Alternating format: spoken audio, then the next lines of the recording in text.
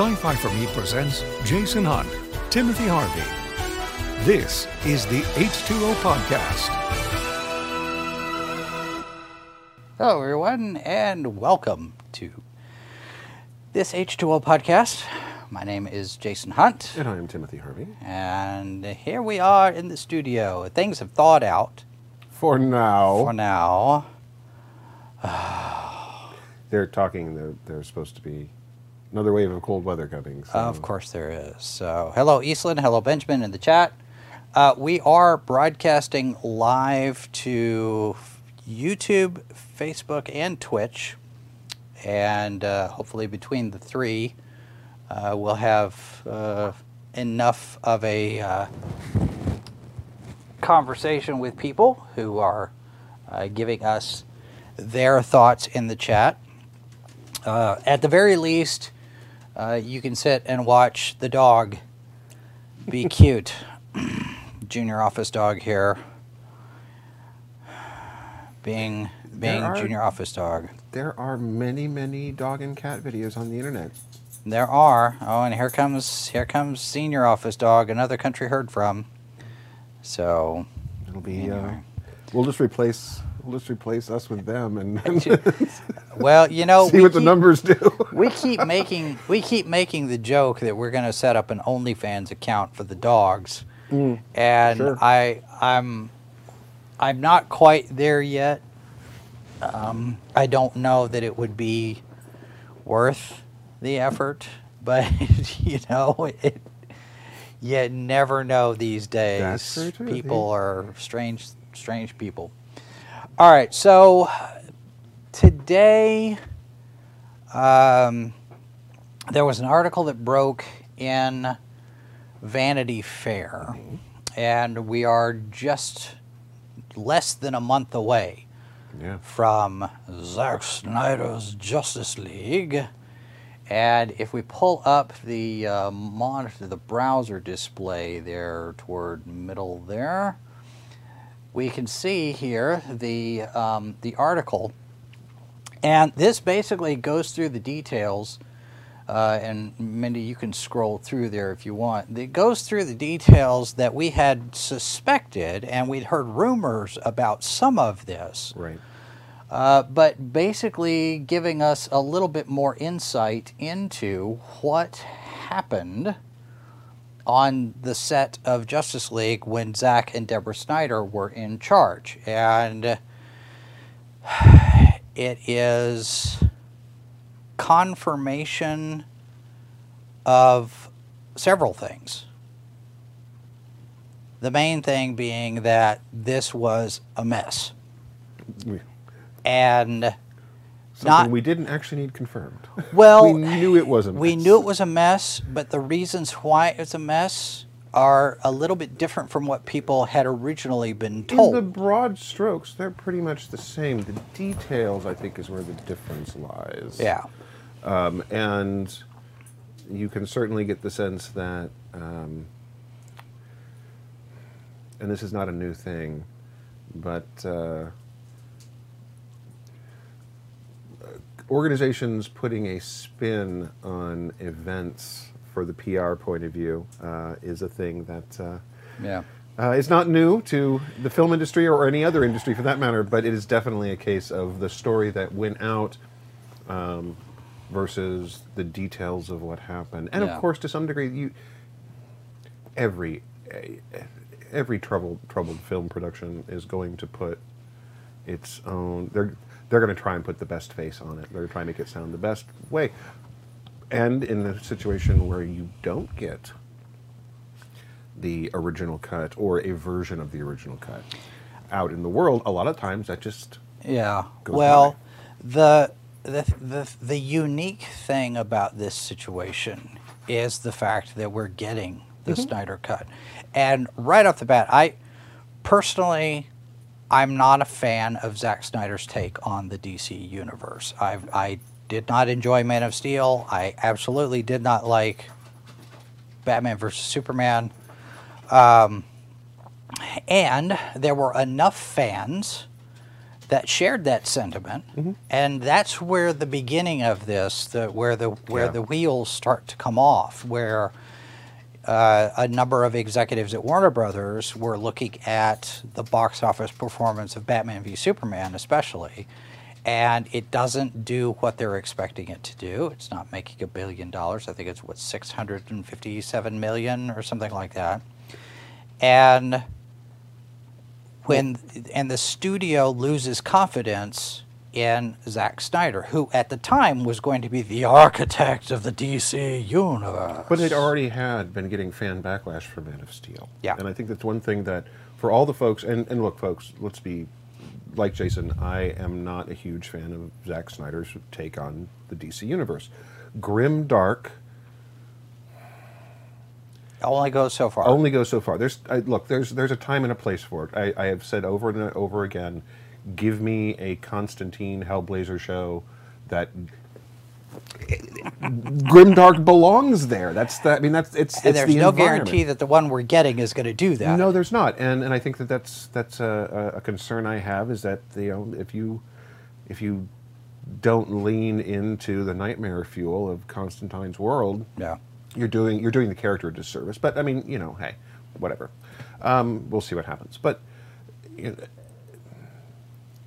the fact that, but look, it's a creative choice a studio makes, right? This is the way we're going to go, and fans are going to like it. They're not going to like it. It depends on the person, whether it appeals to you or not. Clearly, Man of Steel appealed to some people and didn't appeal to others. Batman v Superman, at the time, didn't seem to appeal to a lot of people. Right. And there was a lot of, I mean, leaving aside the Martha twist, spoiler alert for those of you who haven't seen it, which was pretty much bashed across the board.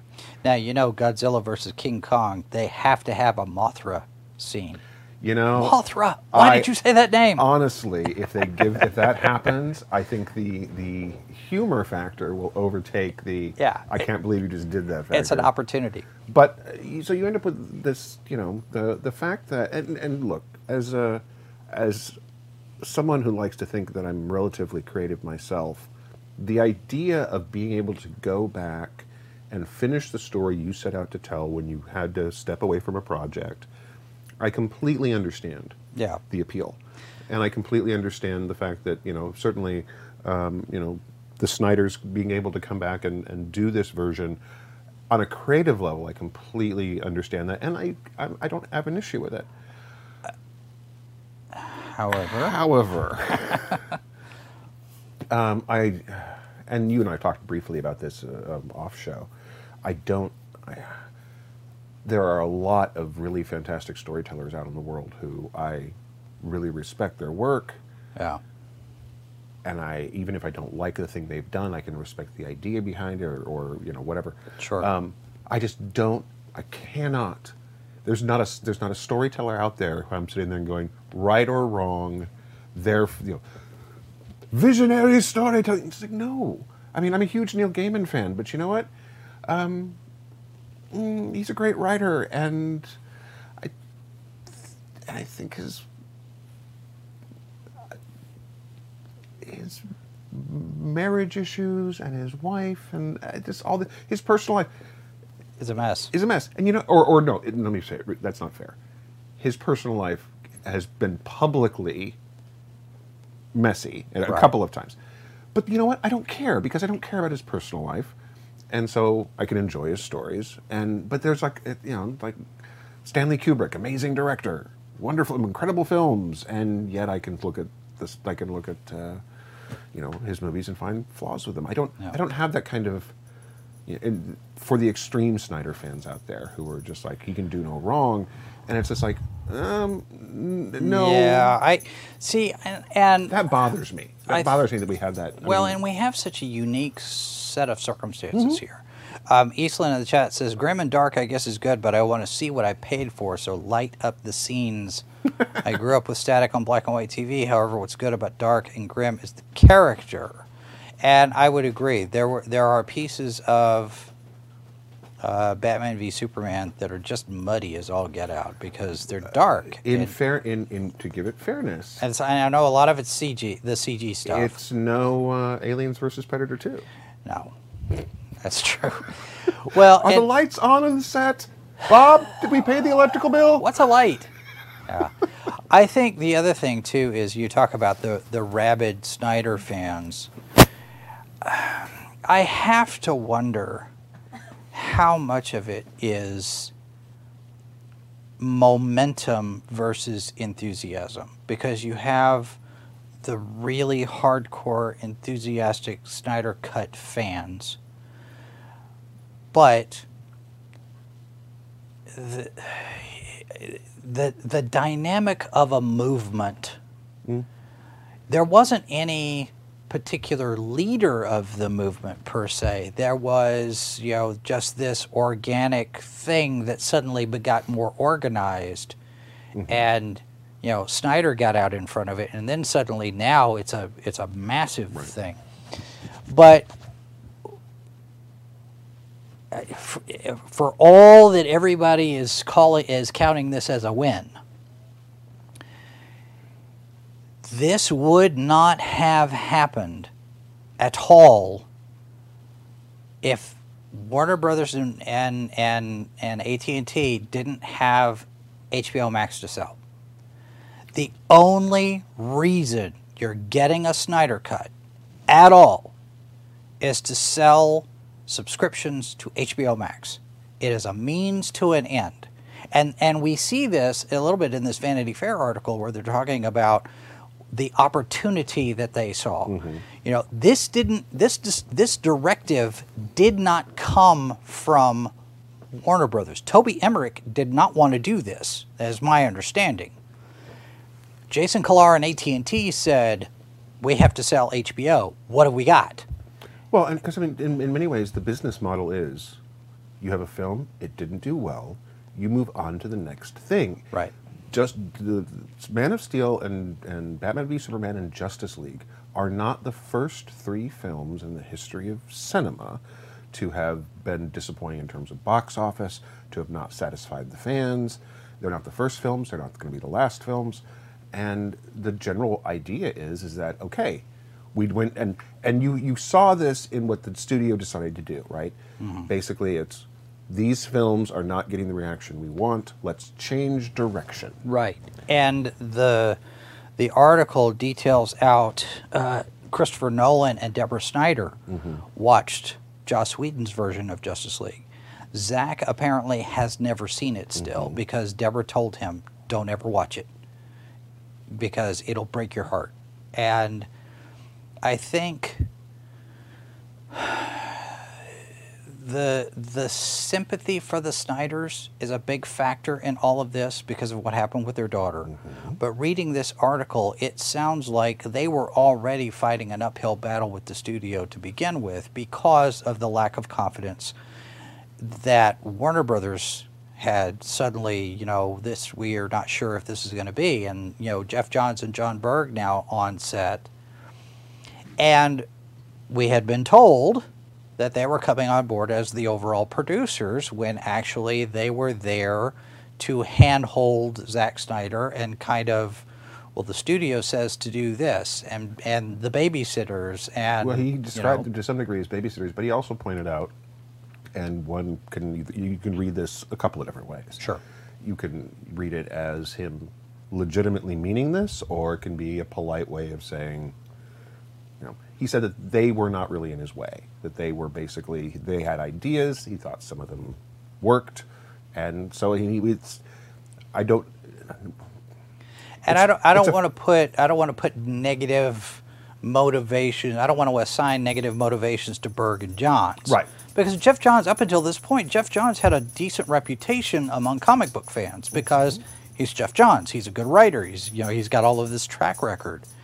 But he's not a movie guy. No. And John Berg, for all of his track record, how much have either of them done with superhero films? Yes, Jeff Johns learned at the knee of Richard Donner.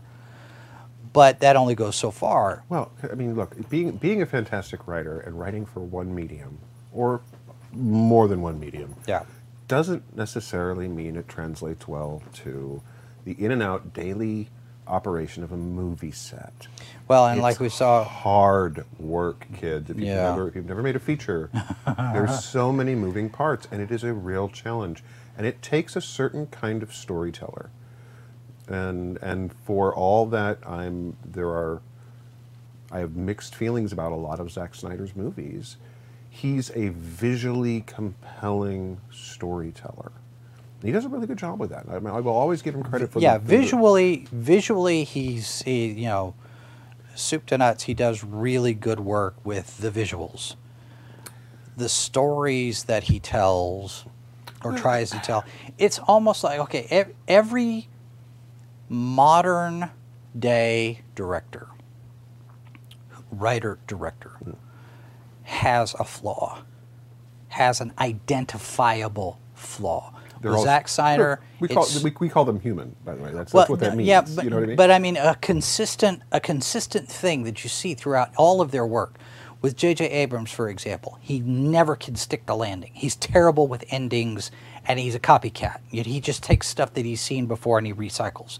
But he can never give us a satisfying ending to any of his films.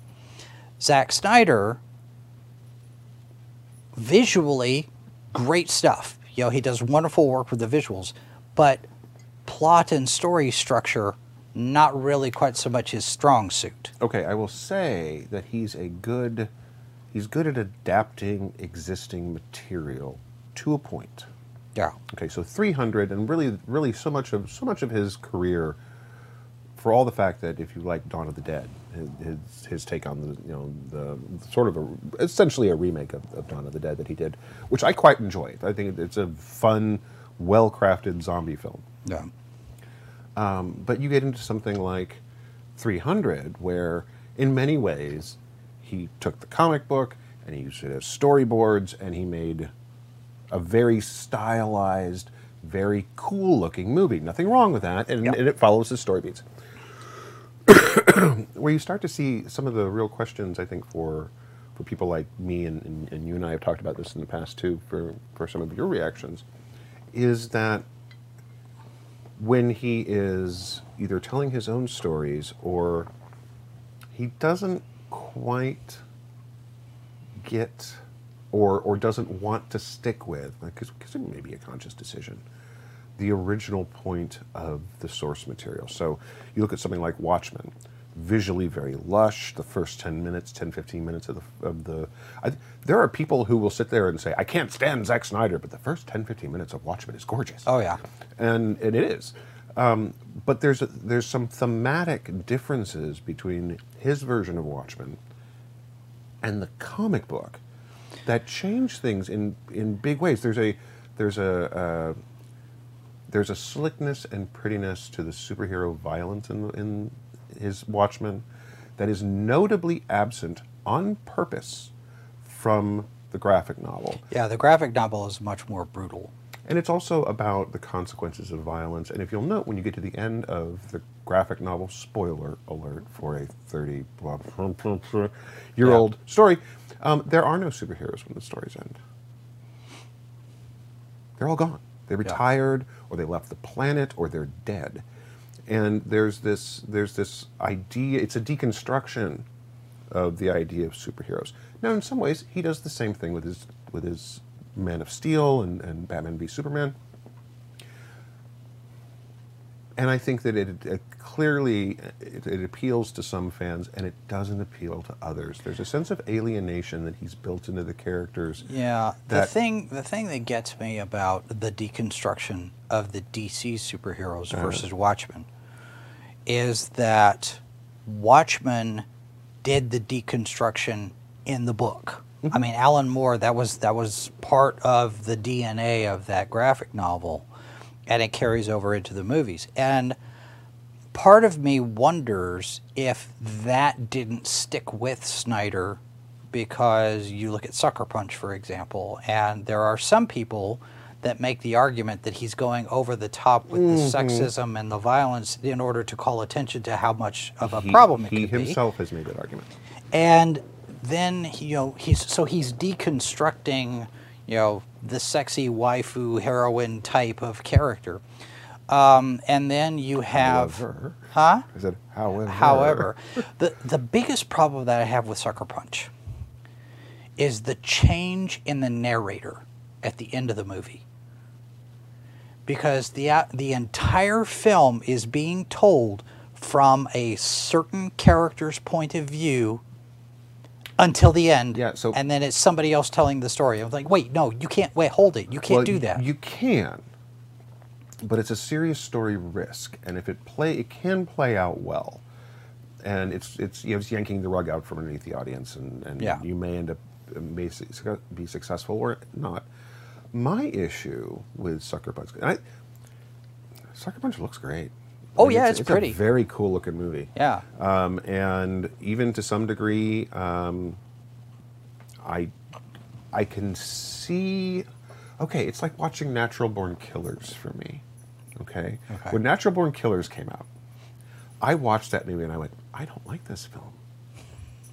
And not because it's not well made, and it has a fantastic cast, and the story makes sense, and there's a beginning and a middle and an end, and there's themes, and there's a point. Sure.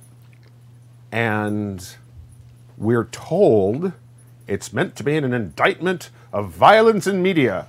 And I'm going, no, it's a love letter to violence in media, and it's a great love letter to violence in media. I mean, there's a reason it's got devoted fans. It's a well-made film, and I do not like it because I'm looking at it going, if that is your goal, if that is your message, you failed. Yeah.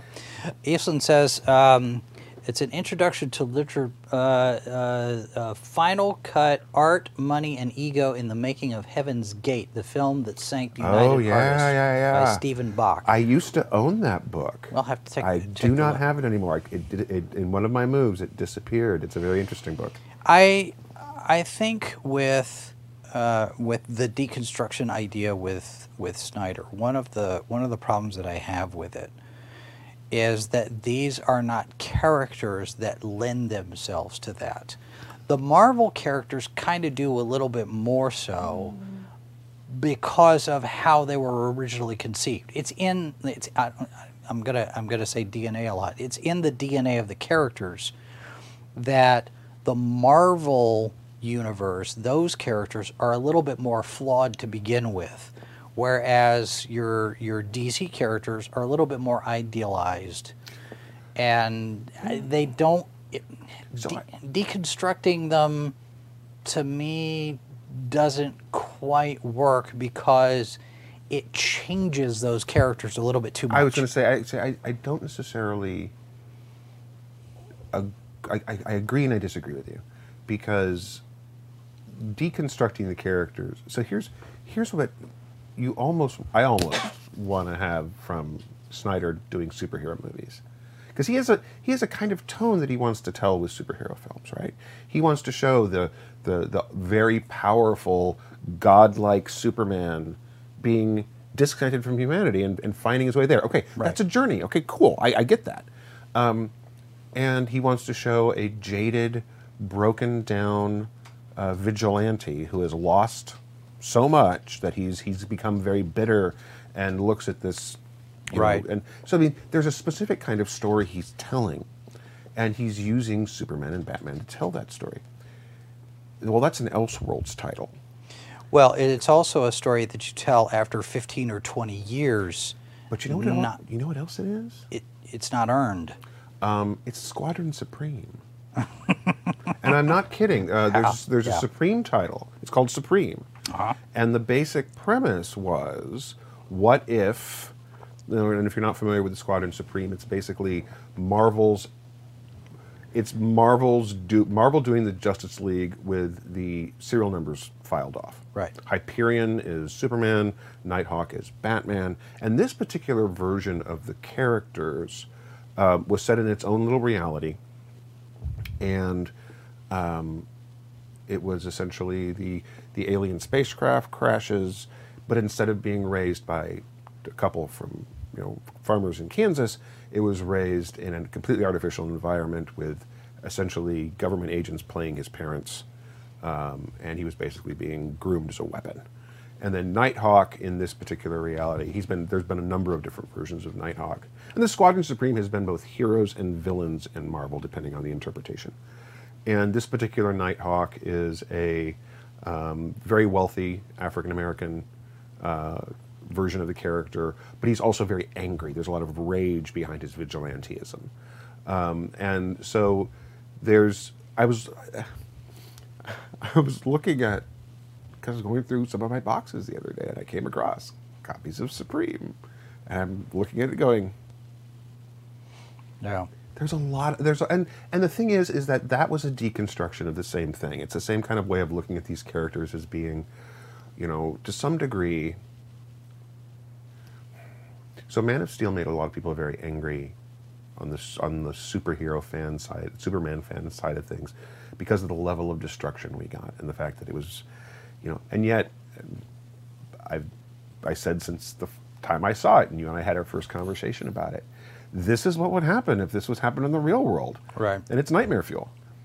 And that, unfortunately, and again, that's Snyder's telling that story. He's like, what would these people be like if they were real? Yeah.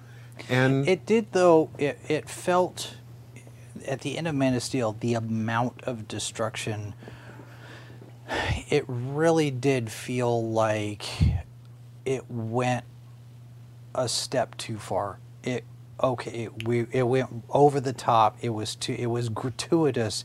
It got to the point where, yes, in the real world they would be doing this kind of thing. This level of destruction would be there, but after a certain amount, you go, oh, come on, enough already. And you can only hold the audience's attention for so long that they're gonna. There's only so much destruction porn you can take. Right. And I think that it pushes it a little far. And I think that you end up, his interpretation of Batman, I think, to some degree, has the same issue. Yep. The problem with looking at Batman in a very realistic manner is... As opposed to a Wayne manner. Ching. Sorry, I had nope, to. You did. I completely, and I wish I could say I had set that up on purpose, but I did not. The problem with looking at Batman in a very serious manner is that you realize how screwed up Batman would be in the real world. Well, yeah. I mean, and he's screwed up in the comic, folks. They're aware of this. He's in fact, it's part of the plot is that he's aware that he's got relationship issues. Have you seen and this is not to get off track too terribly much, but the joke that he makes in the movie when Flash asks him what his superpower is, he says, "I'm rich," right? Well, now for whatever reason, all of a sudden, I'm starting to see a bunch of headlines. I think it's Comic Book Resources. They're now going in there trying to basically talk about how Bruce Wayne is a terrible person because he's rich and he's using. I'm like, wait a minute. Okay, so first of all... What? So first of all, this is not a new argument. So for a long time, and there have been discussions in the comic. This is not a new thing within the comic book world where people have discussed that Wayne could be using his money better than he's using it. And so the folks over at Comic Book Resources, if that's who it is, you're late to the party, folks. Because this is this is discussions that were happening back in the 80s. Yeah, but the impression that I got, and I haven't read when the Greed articles. was good, folks. I haven't read the articles yet. I need to go in and look at it. But the impression that I got was that they are approaching it from the standpoint of Bruce Wayne and his white privilege because he's rich. And I'm thinking that just stop there. So here's the argument that makes the most sense, and it doesn't require white privilege, but you can look at it this way if you feel so inclined. Is that all of the money that Bruce Wayne spends on fighting crime, which is a significant amount of money, as Batman, with all those wonderful toys, yes, could actually be spent in affordable housing, could be spent with education programs. There's a lot of different ways that, from a real world perspective. And here's the problem with applying real-world perspectives to comic books. And it's the same thing with the Snyderverse. Well, yeah. Is that once you start applying the real world to these things, you have to look at them in a certain way. Because... And that sets up a certain level of expectation that it must go a certain way in order to make sense. Right. Because the real world functions in real world ways as opposed to... Because in the real world, folks, this may come as a surprise. You know Elon Musk is Batman, right? Oh, that we're so screwed. It's better than Bezos doing it. No. It's... Well, neither one of them should do it. Yeah, we don't... this is not how I want Batman. But by comparison, though, you look at what Musk does with his money as opposed to what Bezos does. Bezos is into acquisition of different things. I don't know how much philanthropic stuff he does, but you have, Elon Musk, with SpaceX and with Tesla, and he's got some things that are, the cool toys, and let's go and do the thing, and go out and put a car in space and whatnot. But he's also coming up with, the sustainable energy and electric cars and that kind of thing. So his priorities are in various different places. Well, and some of it's also, I think that without defending any rich industrialist who has way too much power because they own too many things, because yes, there's a little bit of that going around. I love Amazon, but I can get anything I want just by pushing the button. Yay me! Yeah. Yes, I know. So, but the problem is that for some of these folks, it's like they're very public about what they do, and some folks aren't, and that's perfectly fine. And but it also sense, it also opens up for people to do a lot of speculation about, well, they, and I'm using this as a broad strokes thing, right? Where it's like, well, they keep all that money to themselves. Maybe they're giving a lot of it away. We just don't know. I mean, well, and and a good example of that, just because it's just recently come out in some of this, a lot of the philanthropic stuff that Rush Limbaugh was involved in, he never told anybody about. And we're just finding out now some of the things he did for people now that he's dead, and people are starting to say, well, he did this for me, and he did this for me, and he did that for me. And Bruce Wayne as a character kind of strikes me as that kind of wealthy individual who, yes, I'm going to play. Yes, he's playing a character with the wealthy, sure, ne'er-do-well playboy, but he's also putting money into Wayne Foundation and Dr. Tompkins Clinic, and all these different things. Well, and it's just very quietly doing the ne'er-do-well these kind of thing is really almost a thing of the past in the comics. It's been very much and in fact, in the current storyline, basically the Wayne fortune has basically been ripped away from Batman, so he had to go back to his sort of back to basics. Yep. Yeah. And which is an interesting take on it, and he's got access to the fortune if he really needs it back. It's the whole thing with Catwoman and getting it away from the Joker and things and stuff, right? So, but I think that what these folks are coming back to the point. What these folks are really pointing out, at least like I said, this is not a new argument. So if you're getting clicks from it right now, all power to you. But you're not treading new ground here, folks. The idea being that the significant amount of money he puts into beating people up for a living could be put to better use in a real world scenario. I think some of it too, though, I mean, the cost of doing business for Batman, you have maintenance on the Batmobile, you have upgrades to the computers. The multiple Batmobiles, by the way. But the plane. But once the money, JetFool is not. But cheap. Once the money is spent, the initial cash outlay for the stuff, then yes, you're going to upgrade, you're going to tinker. He breaks so many things.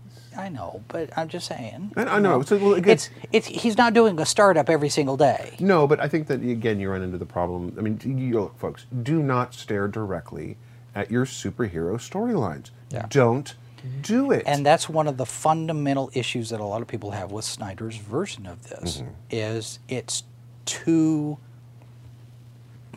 much of an attempt to be realistic. Well, and what we could have done here, and I think that this may have actually, this would, and it wouldn't have had the same reach, to be fair.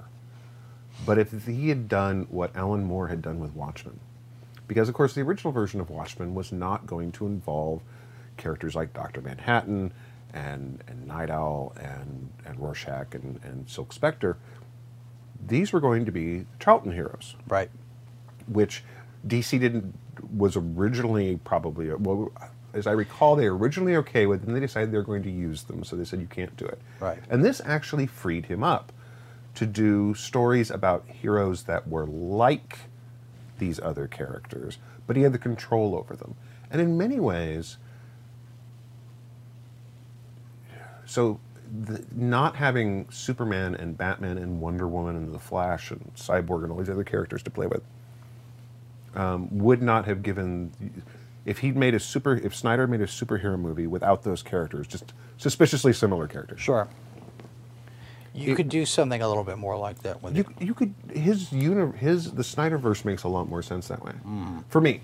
And Yeah. again, folks, if you are enjoying the Snyder films, if you enjoyed The Man of Steel, if you are just super looking forward to his version of Justice League, that's fine. I'm curious. I'm curious too. I'm curious to see, and you know, like a lot of people, I feel bad that he didn't get to finish the first time around. And if it had been the studio doesn't have any more confidence in you, you're fired, we're bringing in Joss Whedon. Happens all the time. That would be a Happens all the completely time. different set of circumstances. But as we see in this Vanity Fair article, it's at the risk of sounding crass, it's a fortunate timing for the studio's part that he has this family tragedy. Now we have cover that, you know, Zach and Deborah have to go and deal with their family and do this thing. They're going to stay. But the way it's reported now, they left to deal with family, but also they didn't have it in them to keep fighting the studio. Well, the indications there are that once Batman v Superman underperformed and the studio said, we're in trouble, I can imagine that there was probably a lot of back and forth and tug of war between studio executives and Snyder trying to finish his film. Just let me do what I'm going to do and see what happens. And then you have Whedon coming in and doing something completely different, basically. And I think, 60% of the film is new that Whedon did. So I'm curious what the Snyder Justice League movie is going to look like. At 4 hours, he gets the room to tell the story that he wanted to tell. And yet, in the middle of this article, there's this thing about I want to do this romance between Batman and Lois Lane, and I was just like, it's the needle skip in the article for me. It's like and I'm like, what? Okay, now to be fair, if you go back and look at some of the animated Batman and Superman, I know, it's there was a hint, there was a flirtation. Now this is back before Clark and Lois got together. Yeah, but okay, so that changes it a little bit. But it's in universe, in the Snyder universe. Okay, yeah. So Superman is dead. Yes, and along Lois is grieving. Along comes the rich, yes, swashbuckling guy going, There, you poor dear. Yeah, yes, exactly. And I know. I was like, oh, no, God. No. I'm reading this article and my entire body cringed. And I was just like, oh, this is a... That's one point on which I'm going to agree with the studio when they said no. Well, and you and I had this issue when we talked, when Jimmy is the CIA agent. Oh yes, Jimmy Olsen. As the CIA agent who dies, and it's just like, okay, do you know? what do you care? I mean, it's legitimately things like that I think that for some folks who are and staying off the internet and discussions of the Snyder Cut can probably be safer, just because there's folks who who are passionate about it, and they are willing to defend that passion online, and there are folks who are adamantly against it, and they are willing to defend their being adamantly against it. And now, this as an aside, let me take this opportunity to point out that you're not on social media paying attention enough sometimes to some of this stuff, because I'm there going, why should I have to put up with this all by myself? Well, this is drama. This is possibly one of the reasons why I don't get on social media. Okay, no, the primary reason I don't get on social media the way I used to is because I drove for a living for 4 years. Right. And by the time the end of the day rolled around, the last thing in the world I wanted to do was sit down in front of, essentially, and just no. Yeah. But it can get ugly. But part of it is that when I came back to social media, I just don't have the energy in my life to work up that kind of anger to people I don't know. The thing. That's not even your real name, well, Bob37. The only I will agree with you to a point. But I'm also going to sit there and say that without the social medias, we don't have as much of an opportunity to tell people about the work that we do. I know. So well, we have mentioned a couple of 12 times on this very show the pros and cons of the internet and social media. I'm going to start sending you emails and say, okay, just copy and paste these. just copy and paste. Just copy and paste. It takes 5 seconds. Copy and paste and do it. I mean, is someone going to yell at me for this Mazurus promotes the channel more than you do. Or you can just give me your login stuff and I'll do it for you. Yeah, I don't know. Well, that seems like that. a terrible That's a terrible idea. By the way, Mazurus, I saw that you came in. He said he got his alert that we were live 22 minutes in. So yeah, it's interesting. We I was discussing this with my boss at work. The notifications when I post something to our training account, I tag our main company account, and an hour or 2 hours will go by before Twitter pings. And so, I mean, because it's... And part of that's the algorithm. Yeah, I know. Because if you don't, likes and comments and shares and all that other stuff, that affect, well, more people like this, so more people need to see it. And it's It's... And I'm not calling you out, by the way. I'm giving you a hard time, but I'm not. Just to be clear there.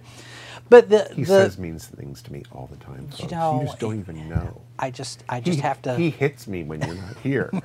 He's just joining in with everybody else. That's right. I want to see it. I'm curious about it. I know that that had circumstances been different, it never would have happened. And I think too, without his daughter's death, you wouldn't have the fan outcry and enthusiasm and pull for this either.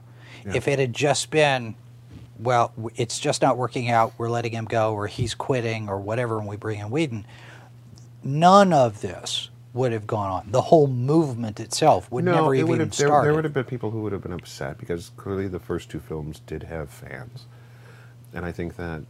and you can tell he's going in a direction. Oh, yeah, because, I mean, the original plan, as I recall, was there were going to be 5 films. So, yeah, because there were going to be 2 Justice Leagues. 2 Justice Leagues, and I think there was, the 5th one was going to be... I think Man of Steel 2. Yeah, I think, okay, that sounds right.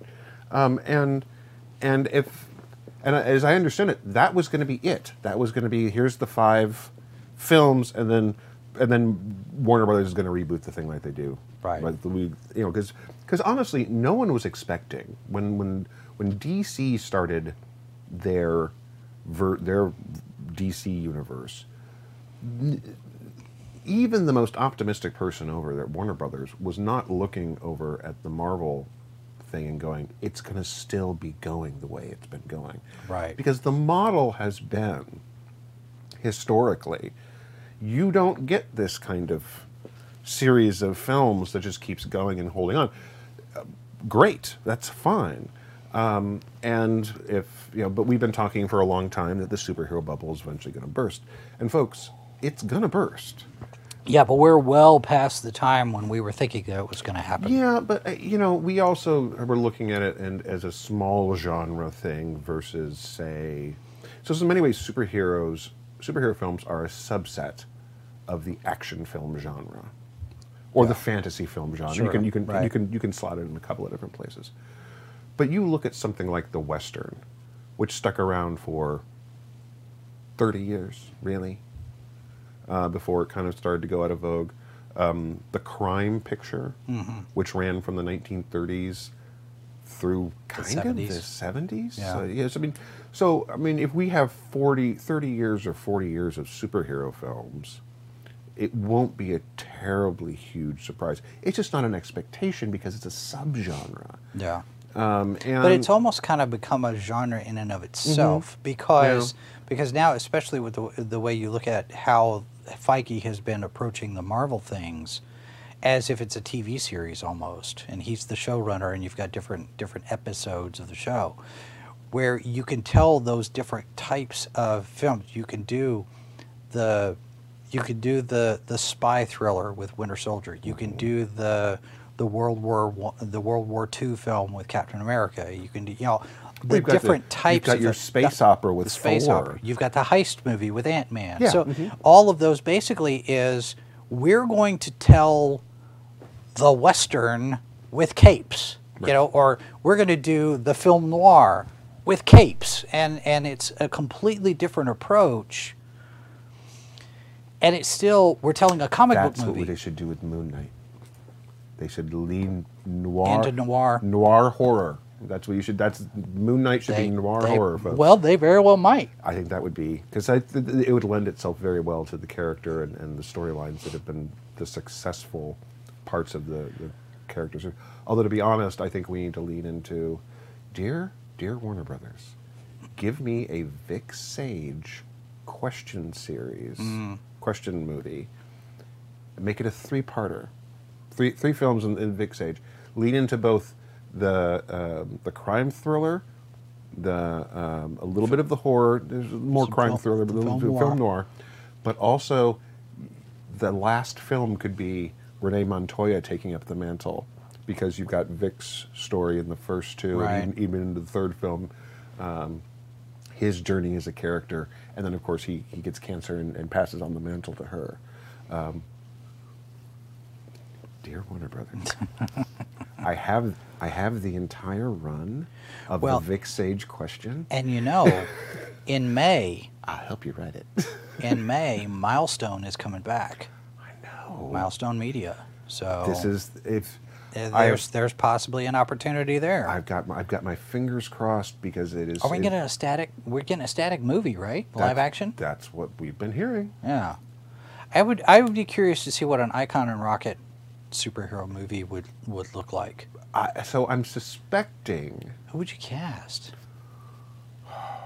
Okay, so this is one where I'd almost think you'd want to do for bringing in someone. Well, so with Snyder bringing in Henry Cavill and Gal Gadot, okay? Right. You have two actors who to American audiences were really not known. I mean, Gal was gonna leave the industry. Yeah, she was done. She was not getting the part she wanted. Yep. She was going to go back. She was going to go back to Israel. And while Cavill had been in things, this was really his breakthrough role, right? Yeah. So I would say you'd cast. You can have the peripheral cast be actors you recognize, but bring in new folks. Bring us some brand new people to play the parts. What about John Boyega as Icon, or is he too young?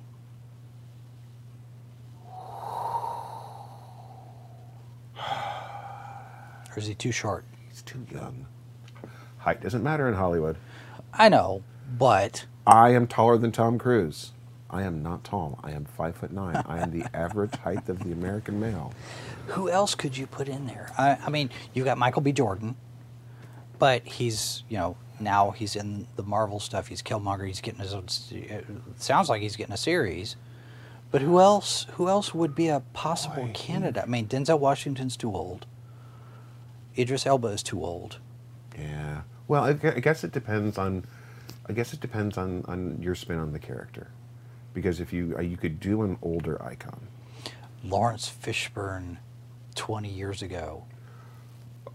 All of Denzel Washington 20 years ago. Yeah, can you imagine? But Lawrence Fishburne has the build. Oh yeah, he's got the build. He's got the for build. it. That's true. And that's something. Matrix I would era. I would see Lawrence Denzel Fishburne. Washington more as John Henry Irons. See, I think that would be an he's excellent got the height. choice for them, and I think you could actually do, certainly because it's a multiverse now. Mm-hmm. You could do an Still older could. John Henry Irons. You still could.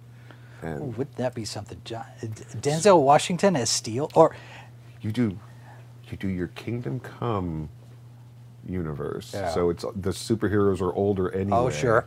And of course, then you have to decide who the heck are you get. Oh, that's to get John Hamm. That's the folks who wanted John Hamm as Superman. You Yep. finally get John Hamm as Superman. although Or you could do Brandon Routh because he's already been that character. and he's old enough now. You can old pull enough it now. off. Yeah. I mean, you still could bring Shaquille back as Steel. You could. You could. It's a choice. It's not one I would. Well, I would because then personally make, you could do Denzel or Avery Brooks maybe as the Black Superman from Earth. Right. Where 38 or something, or which wherever. it is, yeah. But anyway, to get Well, back. see, but that's when you get your all your different Supermen. yeah, and everybody. Well, and Flashpoint being what it is, now we're going to get all of those things. But see, like you're talking about, where the plan was the original 5 films, and Justice League was supposed to be 2 films. And it sounds like we're getting both of them all together in the one 4-hour epic thing.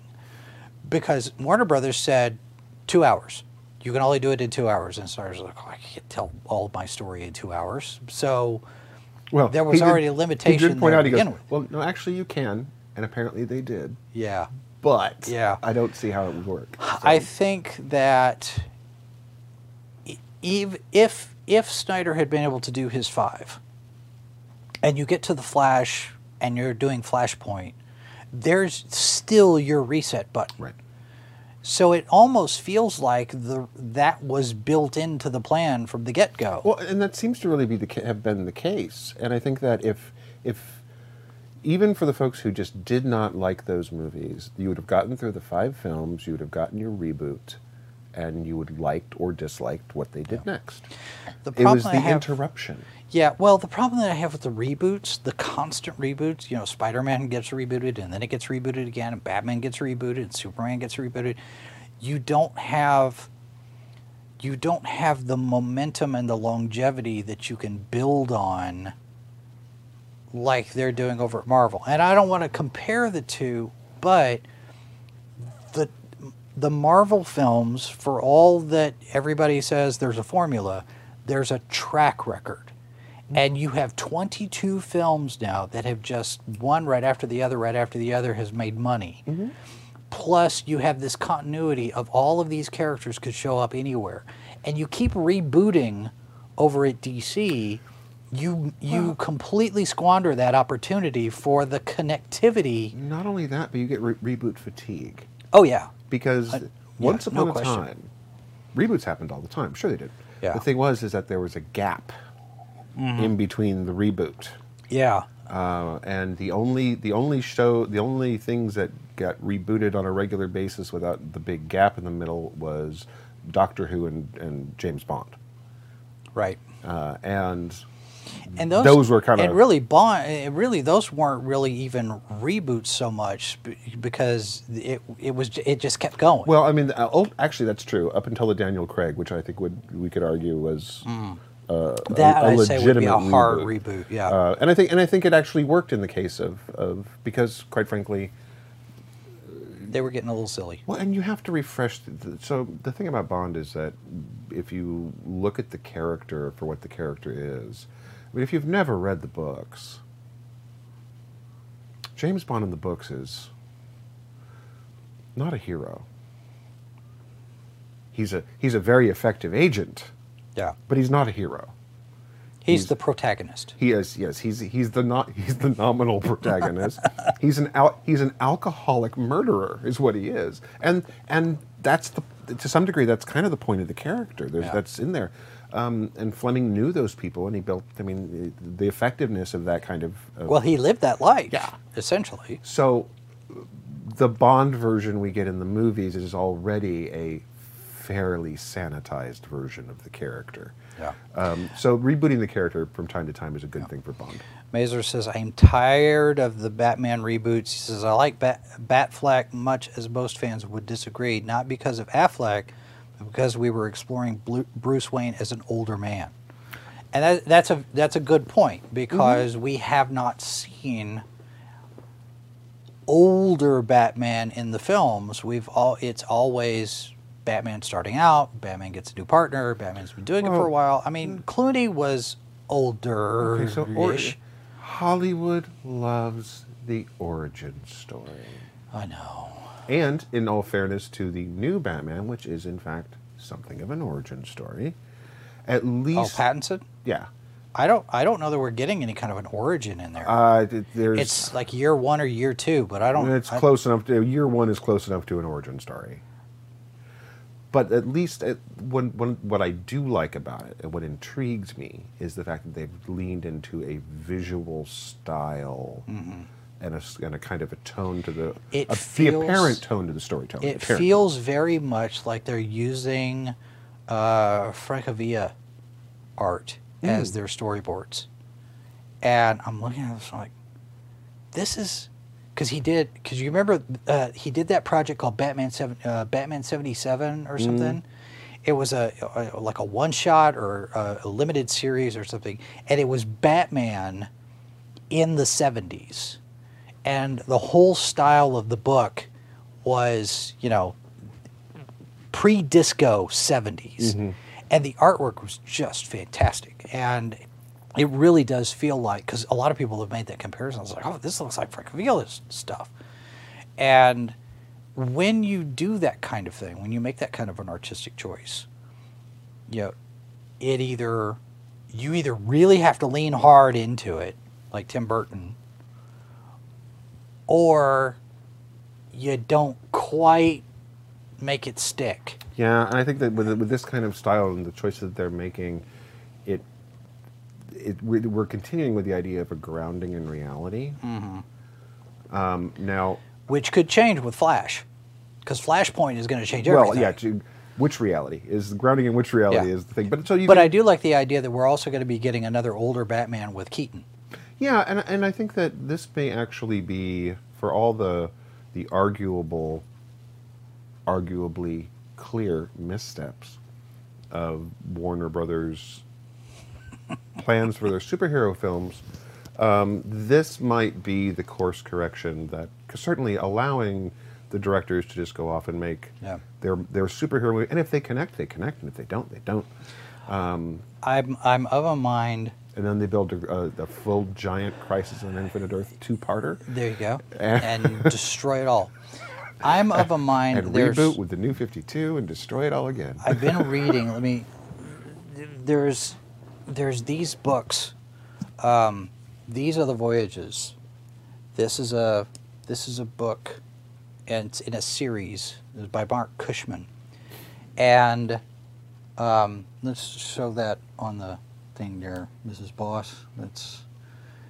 This is one of 3 in the second set of 3, detailing the years. The first 3 books were the production of the original series of Star Trek.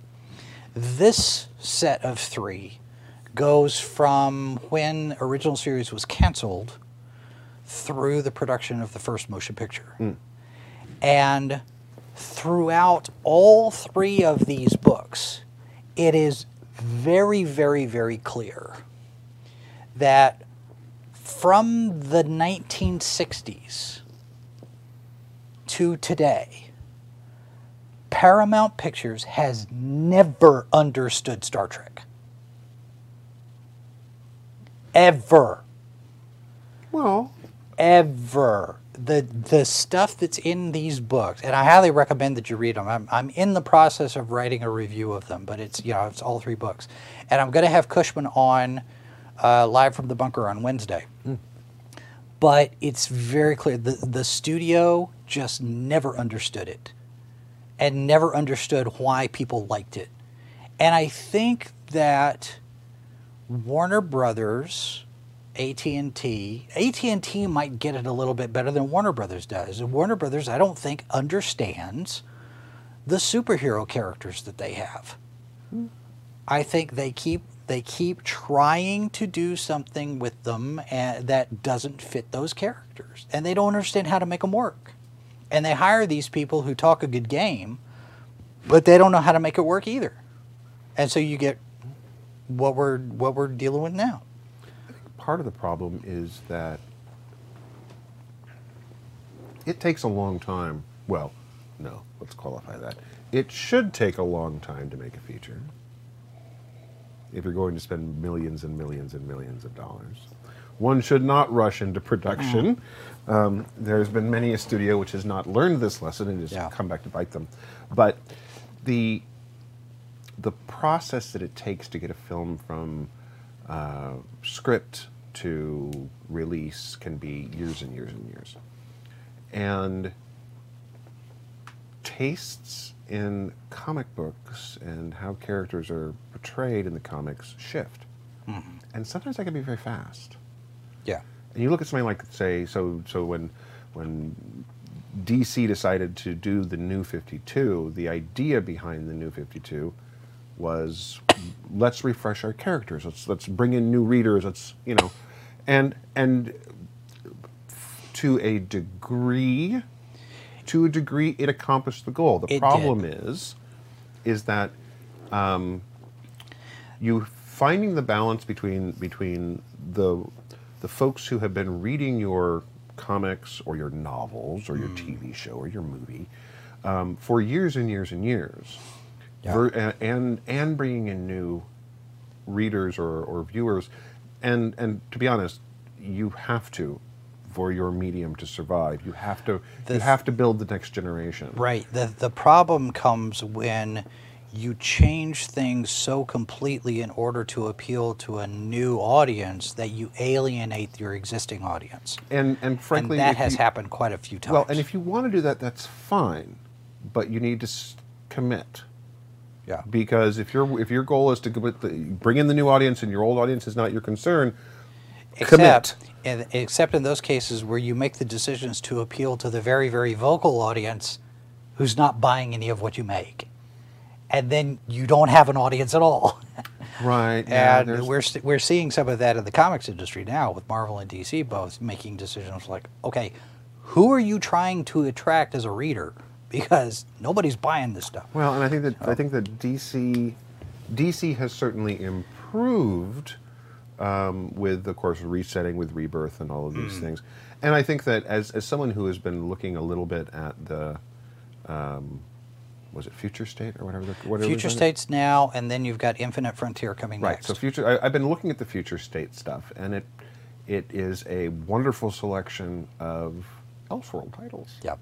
And quite frankly, I was like, okay, this is an interesting storyline. And they're telling him in 2 issues, basically, or a handful of issues, and they're done. January, February, and they're done. Yeah. And I'm like, cool. Okay, so it's a company-wide Elseworld series, and I'm like, interesting. And then they're moving on. So I'm on board with that. All right. Speaking of moving on, we're past our hour, so we're going to go ahead and head out. Those of you in the chat, thank you very much for your comments and your thoughts. If you are looking at this after we're live, if you're in replay mode, we still welcome your comments as well.